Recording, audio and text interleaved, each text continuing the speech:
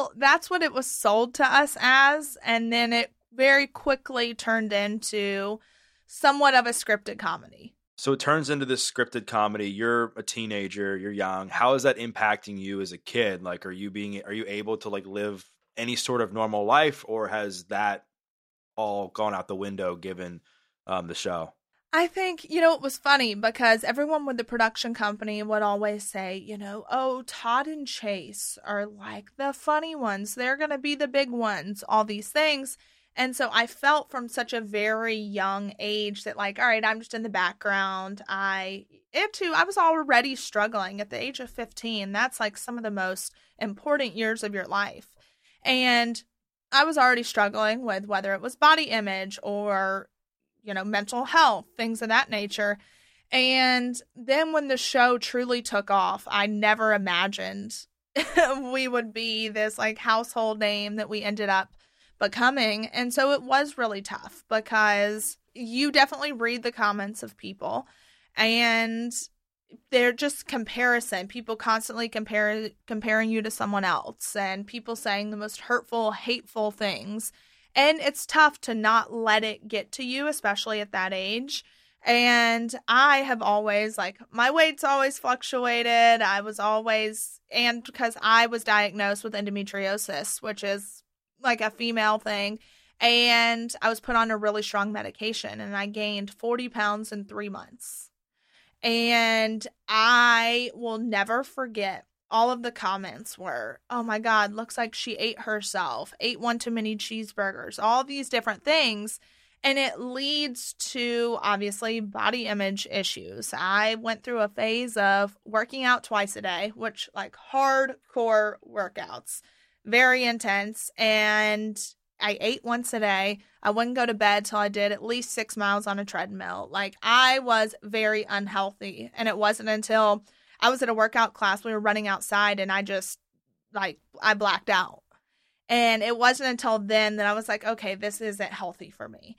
So TV and being in the public eye definitely has a negative impact, and there's no handbook on how to deal with it. I know that you've been open about your mental health struggles, battling depression, suicide, stuff like that. I know at times I've heard that when parents are incredibly tough on their kids and they're just strictly parents and there's no friends, kids can internalize it and that can lead to some sort of mental health issues. Did you ever feel that with your parents at all? Or was it more just situational with what was going on behind the scenes with the stuff you mentioned physically and also reality TV? I think it's so easy to look at it and be like, any person would look back and be like, oh, I wish my parents would have done this, this, and this differently. So there's obviously some of those things, but I think for me, my parents did a really good job. Both my parents weren't tough. So my mom was like she was the softie. She amazing. My dad, though, as tough as he was, he also made sure that we knew, hey, I love you. No matter what, I'm here. I'm not going anywhere. And because of that, I knew that he was a safe place. So I don't think, now, his toughness, for sure, with me, I think it caused me to get to a place to where I could never accept a win because I was always like, all right, what's the next best thing? I could have done better, or I could have reached a different goal, or that was just me. Also, coming from a big family, when you have 4 other siblings, there's only so much attention to go around. So in my mind was like, all right, if I can be the best, then I get that attention. So those things definitely it kind of led to that. But also I think just being in the public eye and not knowing how to deal with it, it led to a lot of mental health things and depression, and even, there are things that I have never spoken about that I don't know if I ever will. Maybe one day I will, but there are things that led to, me reaching an all-time low that I finally got to a point where it was like, all right, I can't do this anymore. And, that was one time at 16 or one time at 15 and then again at 18, I think it was. And then at 21, 22, I would say 22, I finally started going to therapy. So it wasn't until I was 22 years old that I was like, all right, I need to go to therapy. I can't do this by myself. I know that at one point you had taken like a whole bottle of like pain pills or something like that. Did you ever struggle with addiction, or was that just a one-off incident? No, I have never, that's never been a thing for me. I've never struggled with addiction. I think at that time I was 15. And so at that point, you really don't know, I think at 15, like, all right, if you're going to end your life, what that looks like. I think for me, it was just a moment to where I wanted to be heard. And I was so afraid of being honest about the things I was struggling with that I was like, all right, I just want to be heard. And I think that was the biggest thing for me, because I've never been one. And I think because addiction does run in my family, I've always been very conscientious of that and of, not going down that avenue. I like to think I have a strong mindset of like, all right, I'm not going to do that, and I don't do it. Or I've had different people on the show from various reality TV shows, and we've talked about the quote unquote reality of reality TV and how it's actually not real. And you kind of hinted at that as well a couple minutes ago. What do you want people to know about the truth of reality TV? Because I think sometimes people will see that and they'll see the character of who people are. And I have friends who are on some of these shows, and I meet them in person, and they're totally different from how people that I know that maybe don't know them personally portray them.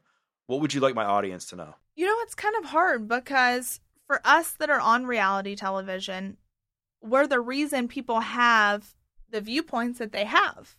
So if we don't want people to see us that way, then we need to be strong. We need to be a little bit stronger in our convictions. And we don't need to just act a certain way for a paycheck. We need to put our foot down and say, hey, this is not me. I'm not going to do this. And obviously there's only so much you can control, because editing can make you look totally different than how you really are. But at the same time, I think for people at home, I would just I always like to say, like, give people grace. And just because imagine every aspect of your life being publicized for the world to see. Like, there's going to be things that people don't agree with, that people don't like. You're going to say things you wish you wouldn't have said. Like, just think about the most intimate conversations you've had with someone, and how many times afterwards you've had to go back and say, hey, I was wrong. I shouldn't have said this, or I should have said this differently. People on reality television don't get that time to go back and have a redo. What's there is there. One of the other things that I've heard from people is that when they're on reality TV, their identity can be completely wrapped up in that. And when they leave reality TV, it can be hard and challenging to kind of reinvent yourself, because again, you're portraying a certain person on a show to get likes, views, attention, etc. And then when the show is done or you leave, now like the lights go off and it's just you versus you. I know you're very outspoken now with what's going on with your parents, and we'll get to that. But as far as Savannah, how have you reinvented yourself? Honestly, coming off of the show, I would say for sure, like, my brother Chase, he's had more of that kind of what you're explaining, like identity type crisis of, okay, well, who am I? And I think I felt that at the beginning a little bit, but luckily, like, Chase on the show, he was always happy-go-lucky, as the best personality, like, can make people laugh.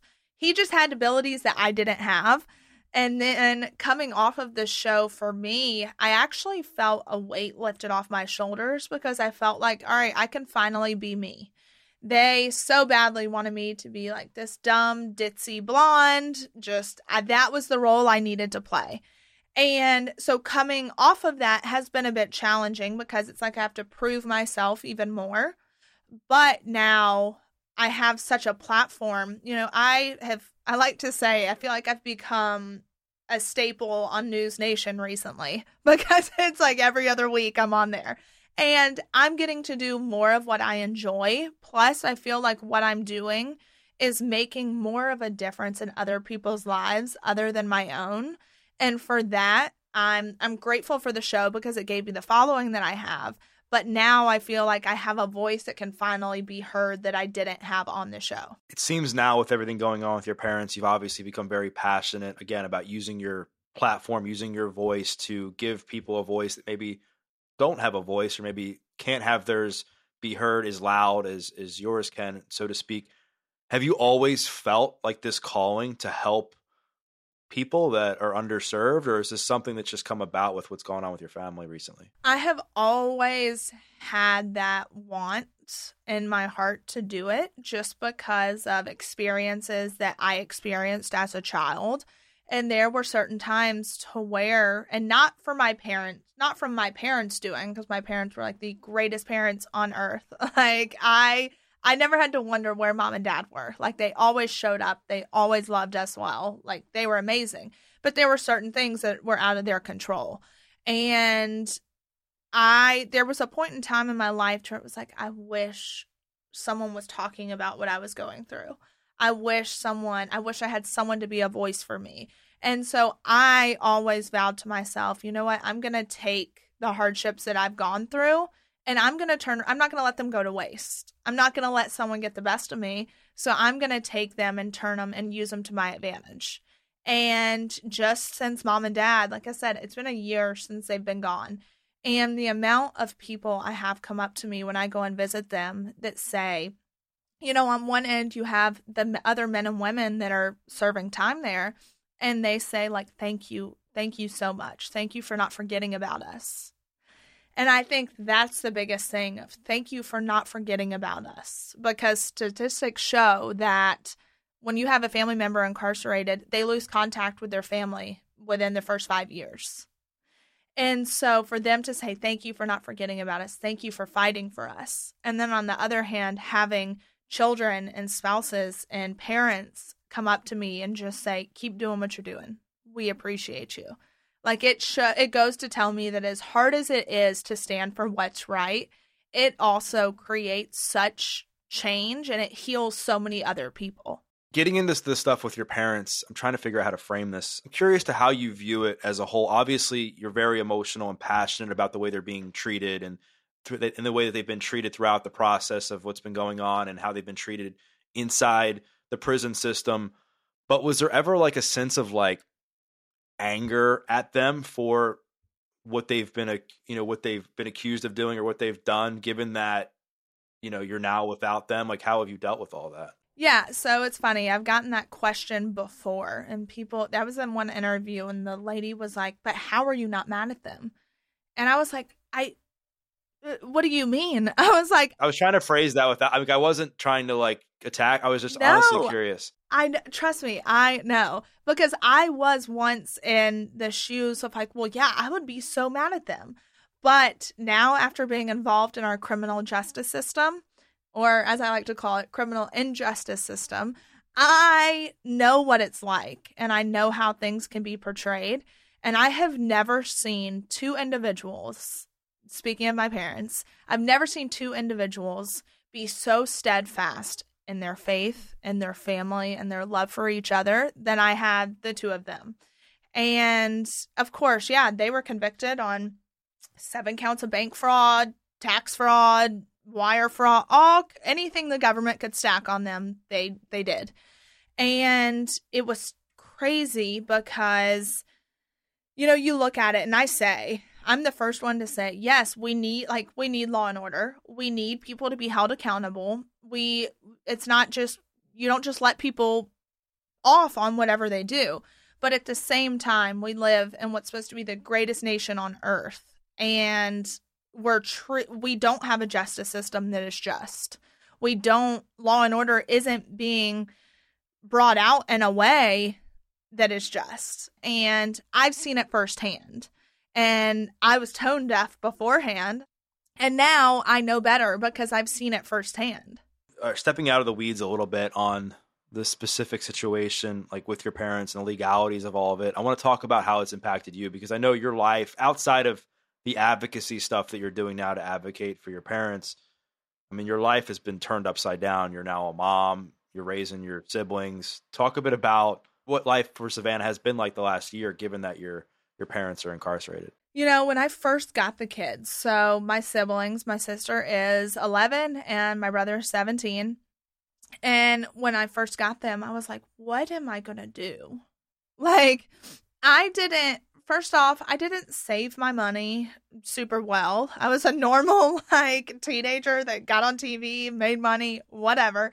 But so I looked at it from that perspective of like, whoa, okay, like I really have to jump into my adult shoes because I have 2 kids that I have to feed, provide healthcare for, schools, clothes, all the different things.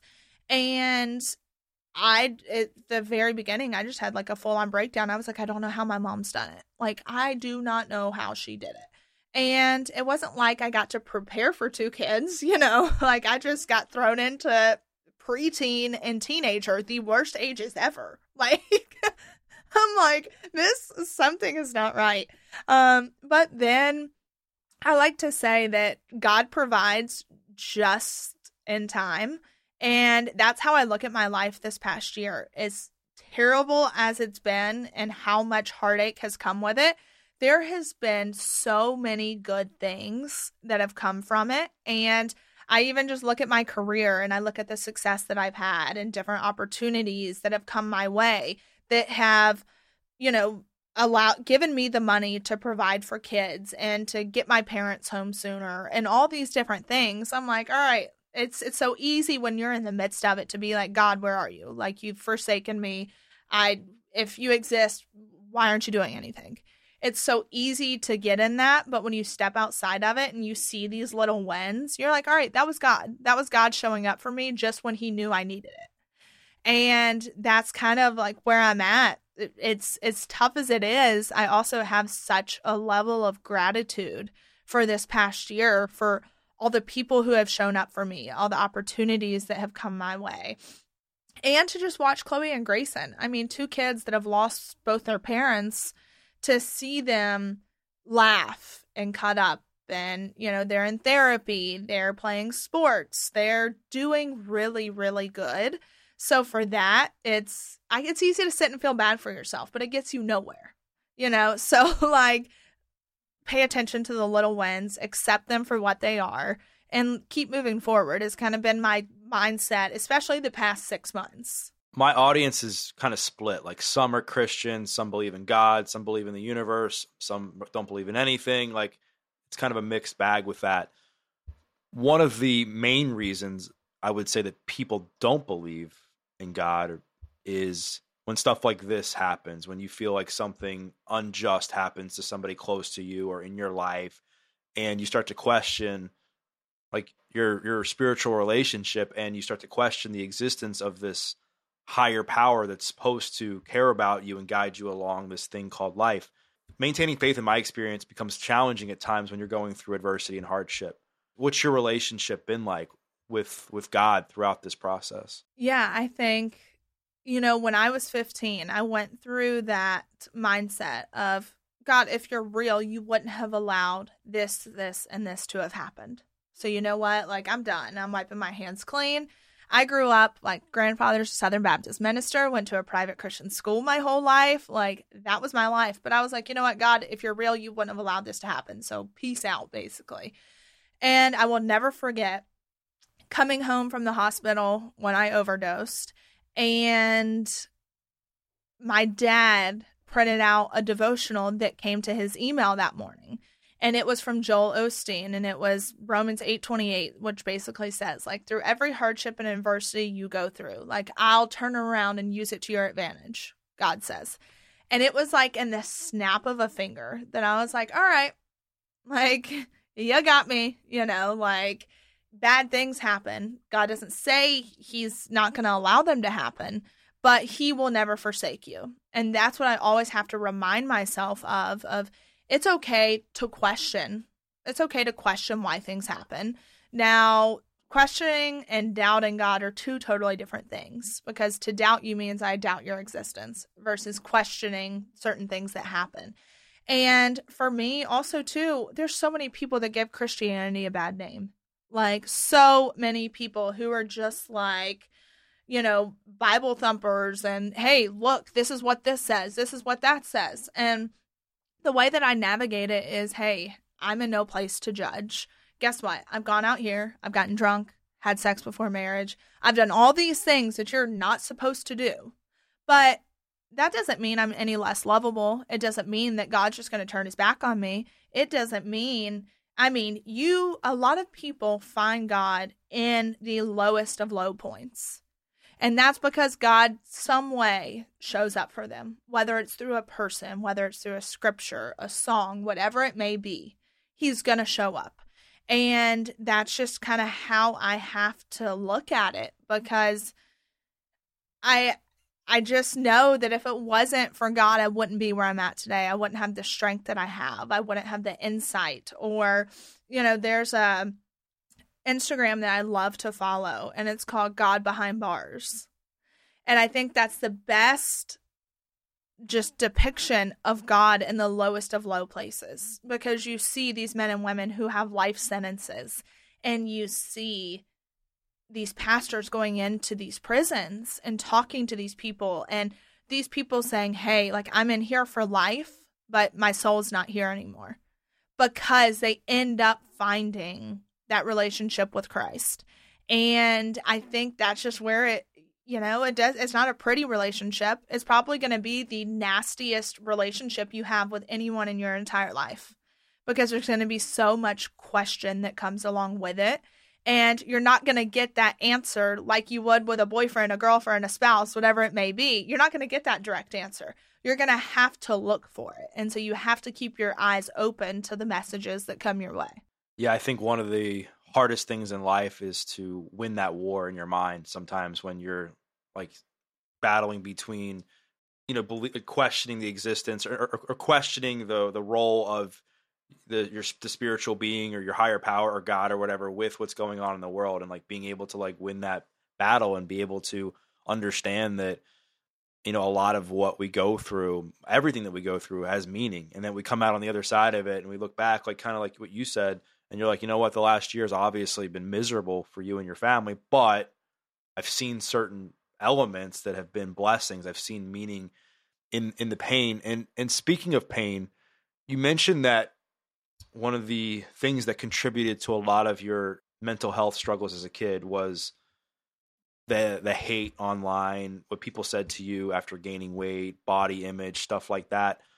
I've read some of the comments, on some of your posts with what you've been talking about lately with your family. Obviously, just got through the holidays, very depressing time, I'm sure, for people like yourself. What do you do to keep it all together? I think I've gotten to a point with public opinion that I look at people's comments and I'm like, you know what, your comment says more about you than it does about me.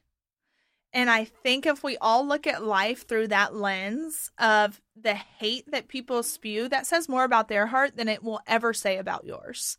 And especially with the holidays, it was really tough. And it was, not having my parents here. They did everything. They went all out. Like, holidays were our thing. So it was really tough because I had to be mom, dad, sister, provider, all the things during the holiday. And it was a struggle, but we made the most of it. And I think now with me speaking out about what's happening with my parents, it's 50-50. There are tons of people who are in support. And then there's also tons of people who are like, oh, they're criminals. Who cares how they're treated? And for me, being conservative, being a Christian, being all the things that I am and that I'm proud to be, I look at it from the perspective of like, well, how can you be pro-life? How can you be, a Christian? And because that's my favorite thing. I go to look at these people's profile and it'll be like, lover of Christ, Jesus has my heart, all these Bible verses. But then their comment is the most hateful thing on earth. And so I look at it and I'm like, how can you claim to be all these things but speak to someone the way that you speak to them? And that's kind of the toughest part of it all. But you figure out a way to deal with it and cope with it. Like I said, it says someone's negativity says more about them than it does about you. What do you do on a daily or weekly basis to practice self-care? I would say I'm not the best at it. I'm kind of one of those people. My therapist describes it as like high functioning depression. So I like keep going. I work. I like to say I'm no better than anyone else to have to work. Okay. So I'm like, I do my podcast, I do real estate, I do speaking engagements, social media, I do whatever comes my way. If there's an opportunity for me to make money and it aligns with my core values and beliefs, I'm doing it. Don't care how long I have to work. I will do whatever I have to do to provide. And that's kind of my viewpoint. Now, every few months, it's kind of like I have a day to where I just break and I'm like, the floodgates open and everything that I've not dealt with comes my way. But I also have started back like working out because I know for me that going to the gym is my therapy. So that's time for me to have just to myself. And I'm starting to realize that like, hey, I can't be the best for the kids if I'm not the best version of myself for me. And so even recently, just, going on, spending time with my friends or people who fulfill me and fill my cup and vice versa, like you have to do that. And especially as a single parent, it's tough because you feel this guilt of like, well, I can't leave them. I can't do this. I can't do that. But at the same time, all you're doing is hurting the kids because you're not getting your cup filled. What were people's reactions like to you before all this happened when they would see you in public compared to now? I would say now when people see me in public, the reactions are more intentional and heartfelt, and they have more substance than before. Before it was, oh my God, it's Savannah, all these things, like, oh, I like what you were wearing here or there or whatever it may be. Now the reaction is keep fighting, like, or what you said really resonated with me because of this, or I have a family member who's incarcerated, or, I mean, what people don't realize is in the U.S. today, we have over 2 million people incarcerated. And you look at it, so think about how many family members you're impacting. And so now it's just, I love the interaction I have with people now because it's just more intentional and it has more depth. Given what you know about people in prison and the people that you've talked to throughout this process, if your parents weren't incarcerated and they didn't commit the crimes, would you still be as passionate about it given what you know? Well, first off, to correct what you said, in my heart and mind, I know they didn't commit the crimes that they were obviously convicted of. But no, I wouldn't have cared. And that's why I say this whole thing, as much as it has sucked, it happened because maybe that was God's way of saying like, hey, people, open your eyes to something bigger than yourself. And so as much as it sucked, I'm grateful for it because it's opened my eyes to our system and the corruption and the abuse and all the things that happen. And I tell people I will never be able to truly put into words what it was like the first time I visited my dad. I remember being so nervous just about how you dress and that they're going to send you away or if you did something wrong or all the things that go along with it. And I remember sitting down and I was like, wow, like I've never felt the presence of Jesus more than I did in that visitation room of a prison. And it's kind of like that quote if you say like airports see the most tears, the most laughter, the most heartache, the most all these things. And I'm like, that's describing this visitation room right now. And so for that, I am so grateful because like you said, you spent 3 months, right? In jail, and you saw even just the lack of rehabilitation.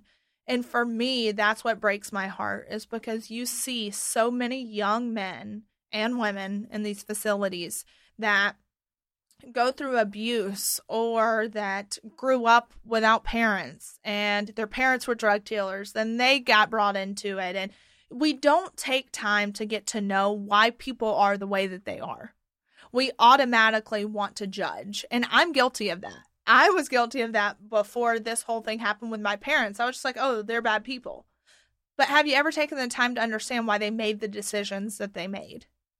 And I think that's the biggest thing that I have learned is you just need to get to know people. You may not agree with what they've done, but what they did may make more sense if you got to know them and their story. And, you look at, we like to say, and I tell people my age group all the time, mental health, we have preached about, especially the past 2 years, I would say. Mental health has become, it's become cool. Like it's okay to not be okay. It's okay to talk about it. We have normalized mental health. And I absolutely love that. But it goes back to, you don't just get to normalize it for one class of people. What about our prison system and the mental health that these men and women are suffering from? And you look and you see charts to where at one point, like, our mental health facilities were at an all-time high with capacity. And then over the years, you've just seen it go straight down, straight decline. But at the same time that's declining because we're closing all these mental health hospitals, you see our prison system go up. So when you look at a graph like this, you're like, okay, so these people really need help. They need guidance. They need medication. They need therapy. But instead of giving them that, we're just throwing them in prison. And that's been something that I've become so passionate about, because sometimes people just need someone to look at them and say, hey, I believe in you. Like, I want to invest in you. I just want to love you and love you well. Sometimes I've heard stories of these men that are there with my dad, and they're like, I never had a father to tell me you loved me. So when you look at it that way, sometimes all people need to be told is like, hey, I love you. And you don't know how it could change their life. I want to get into that because I'm interested, one, how have the fellow inmates reacted to your mom and your dad being in prison? And then on the back end of that, if you were calling the shots in some of these bigger prison systems, what changes would you make? I mean, I know you've talked about the food and stuff and sanitation stuff, but outside of that, like from a mental health perspective, what changes would you make to make sure that when people are, like, we've talked about being held accountable for, a crime or being convicted of a crime or whatever, that they're able to actually get better in there instead of coming out and being in a worse position? Yeah. So I think, how people have reacted to my parents being there. It's so great because there are men and women who get out that will message me and say, like, you have no idea how much of an impact your parents have made on me, or your dad or your mom. And dad has a lot more people coming in and out than mom does. And one of the guys that got out was just like, he changed my life. Like, he sat and listened to me. He talked to me. Like, he gives so many people hope. And when I was at visitation, one of the guys was like, he just changes the whole atmosphere of this place. Like, he always walks around with a smile on his face. He's making jokes. And it makes me so proud to say, like, all right, that's my dad. And because I know the amount of lives that he's changing. And so just like when he spoke out about these conditions, his life got a whole lot harder because, of course, these people that work at this prison, they start retaliating against him. So whether it's right now, just his dorm, there's all these other dorms, but just his dorm has no heat, no hot water, and it's 15 degrees. And so, but yet they have air pumping inside. And that's because they want to, that's just their way of retaliating. And that's the tough part to have to deal with. But I look at it, and it's funny because I became very outspoken about this. And the Bureau of Prisons have responded to all my claims stating that what I'm saying is not true. And my favorite part about the whole thing is I tell them, if what I'm saying is not true, show me your evidence to back it up. Because I have the environmental reports that I can put out. I have pictures of the food, the expiration dates, the black mold, all these things. So if I am a liar, then put out your evidence that counteracts what I'm saying. And that's the tough part because it's not a fight. It shouldn't be a fight. That's just somewhere that I have stood firm on, is the fact that, like, my parents are in these facilities and they're being so mistreated. And even just how these correctional officers, you have to start at the top, and when you're hiring people who just degrade these men and women, who just, my dad's a prime example. They came in one day and just all these CEOs just threw all kinds of stuff on the ground and goes, clean it up. Well, how is that treating people well, loving people well, helping them become better? Why aren't we giving them therapy? Why aren't we actually teaching classes that rehabilitate? And you look at it, when these people reenter back into society, maybe the reason we have the highest recidivism rate of all the NATO countries is because we just throw them back into society. We don't say, how can we help you? You also look at the different laws. In the state of Tennessee, you cannot even become a hairdresser if you are a convicted felon. So what chance are we giving these people other than to go back and sell drugs, because that's the only way you know how to make money? Like, why aren't we teaching these people a trade in prison, whether it's electrical or plumbing or anything? Like, teach them something and give them a sense of self-worth, that you don't have to be what you did. You're not your mistake. You can become better. And that's kind of what I have been speaking about, and what I hope to speak about in front of Congress within the next year. It's just, how do we help these people?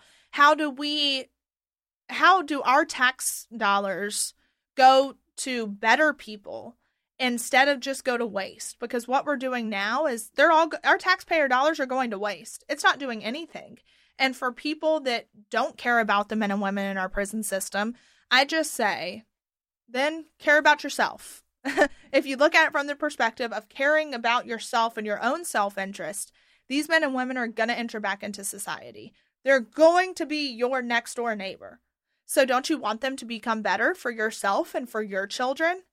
And that's kind of my viewpoint on it, is just like, we have to do something. And especially for nonviolent first-time offenders, for people who are not a danger to society.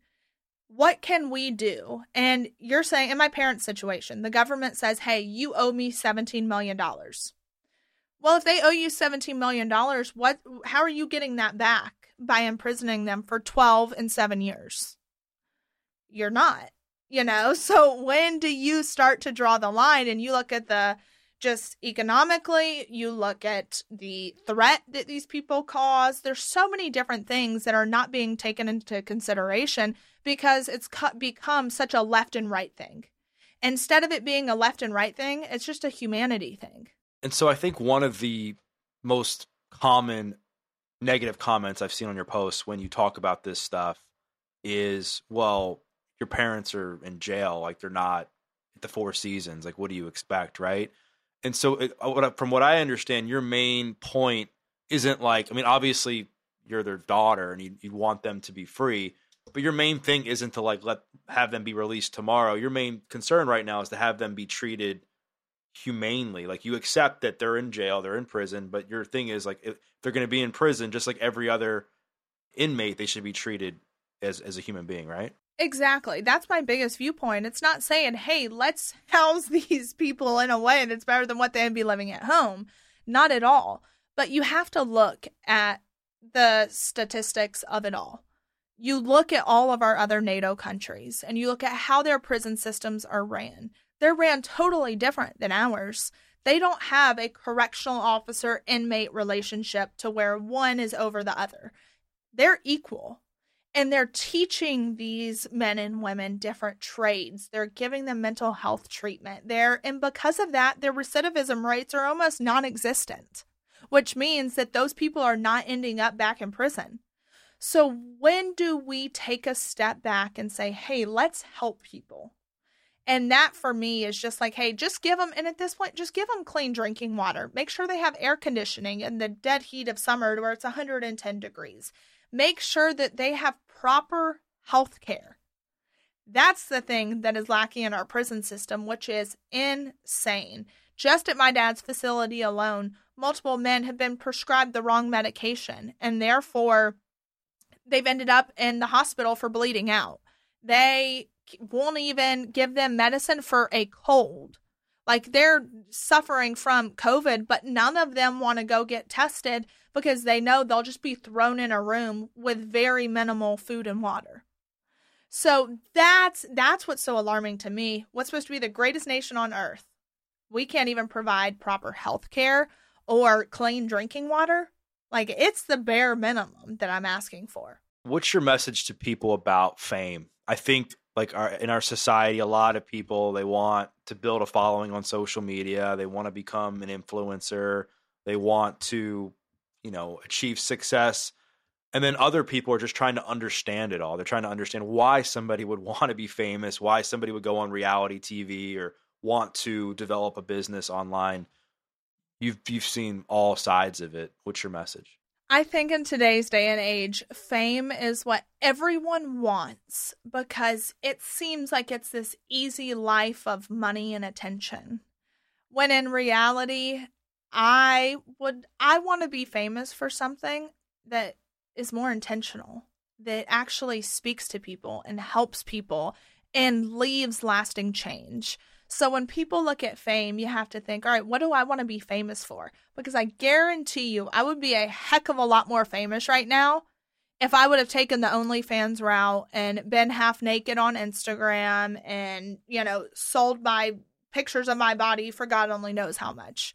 Like, I would probably be on a yacht in the middle of the Mediterranean right now, okay? But I have chosen to live a life that has more meaning.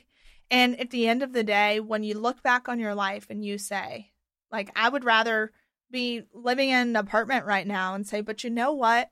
I changed X amount of people's lives. Or I helped so many people and I loved people well. And I would rather that type of fame. And so at the end of the day, fame's not all it's cracked up to be. And you're famous in your own right. I believe if you have loved people and loved people well, that's enough fame for anyone. If both your parents get released tomorrow, would you still see yourself fighting for criminal justice reform? Oh, without a doubt. At that point, it would just be a family initiative because I guarantee you there's things that my parents have gone through and that they've witnessed that they have not told me because they don't want me to worry.